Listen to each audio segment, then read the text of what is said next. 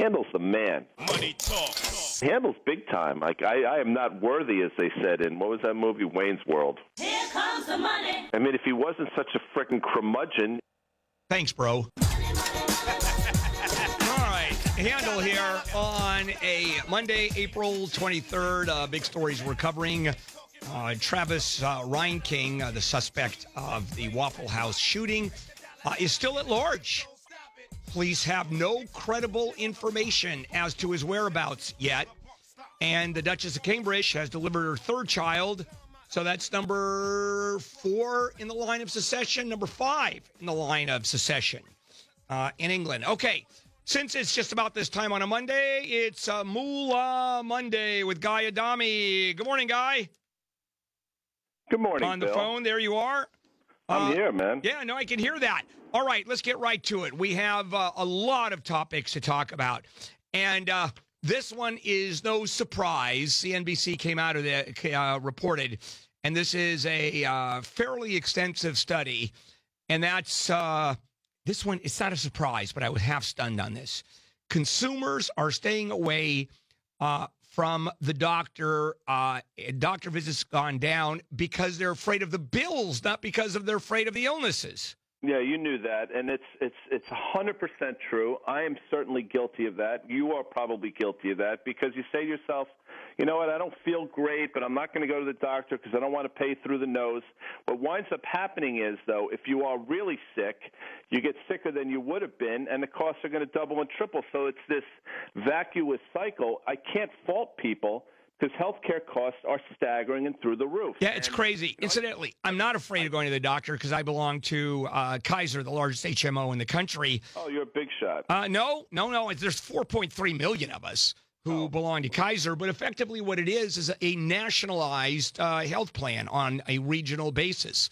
Yeah, and, but for the other 346 million, you get what I'm saying, though. I mean, it's you know, the Fed talks about no inflation and wanting inflation. Yet the people listening to your radio show right now say, "What are you talking about? My health care costs are staggering. My education costs are staggering. Right. And my energy costs are staggering." So, as I've said a number of times, inflation is in all the wrong places, and it manifests itself first and foremost in health care costs. And I don't know the answer to that. I wish I did. Well, I mean, I do. And I've always been a real proponent of single payer. But I love the fact that you're going to hear Republicans, for the most part, ignoring this, because we have to have no health care system as opposed to, for example, an Obamacare system. Mm-hmm. We are better off with this, people going broke, not going to the doctor because of the ridiculous amount of health care. We pay more than anybody else in the world for our health care, and we get some of the lousiest health care anywhere. And it's just, it is. And do you think we're ever going to move in the other direction? We have to. I mean, we have no choice but to move in the other direction because otherwise this country, I mean, first of all, I mean, you can make an argument that we're morally bankrupt, but we're definitely on the verge of being absolutely bankrupt. And one of the reasons is because of what we're doing in the healthcare region. Somebody has to figure it out. And again, I'm not a politician. I'm not smart enough to be, and I'm not vain enough to be. But somebody's going to have to come in and say, listen, we have to make hard choices, and they're going to start with health care. It has to be done. There's no other way around it at this point. And it won't be done, not for a long time, because our politicians are more interested in, quote, we have the best health care in the world, even though, look at the stats. Any plan to fix it involving the government being involved, which is the only way you can do it, by the way. It's funny. No, go ahead. I was going to say the stats, they can hide behind the statistics because you can make numbers look however you want them to look like depending on your dogma. And those statistics are true. But what they don't tell about is exactly what we're talking about now. It's that people are scared to go. I mean, that's not a solution. Being scared to go to the physician is not a solution to a healthcare problem. All right, let's move on to Amazon. Marjorie spends a lot of money on Amazon. Hold on a second. For the folks that I'm not, is Marjorie your wife? Yes. God bless her. Everybody knows that except you. I'm not from Burbank. I'm from Morristown, New Jersey. I'm sorry I don't know Marjorie. I'm sure she's lovely if she's listening. Yeah. Hi, Marjorie. What's the population of Morristown? It's an excellent question. I would say it's probably 12,000 or so, give or take. 11,999 people know who Marjorie is. All right. Yeah, okay. Now, Amazon, the real risks in buying on Amazon, and I have to have my wife listen to this. You're up.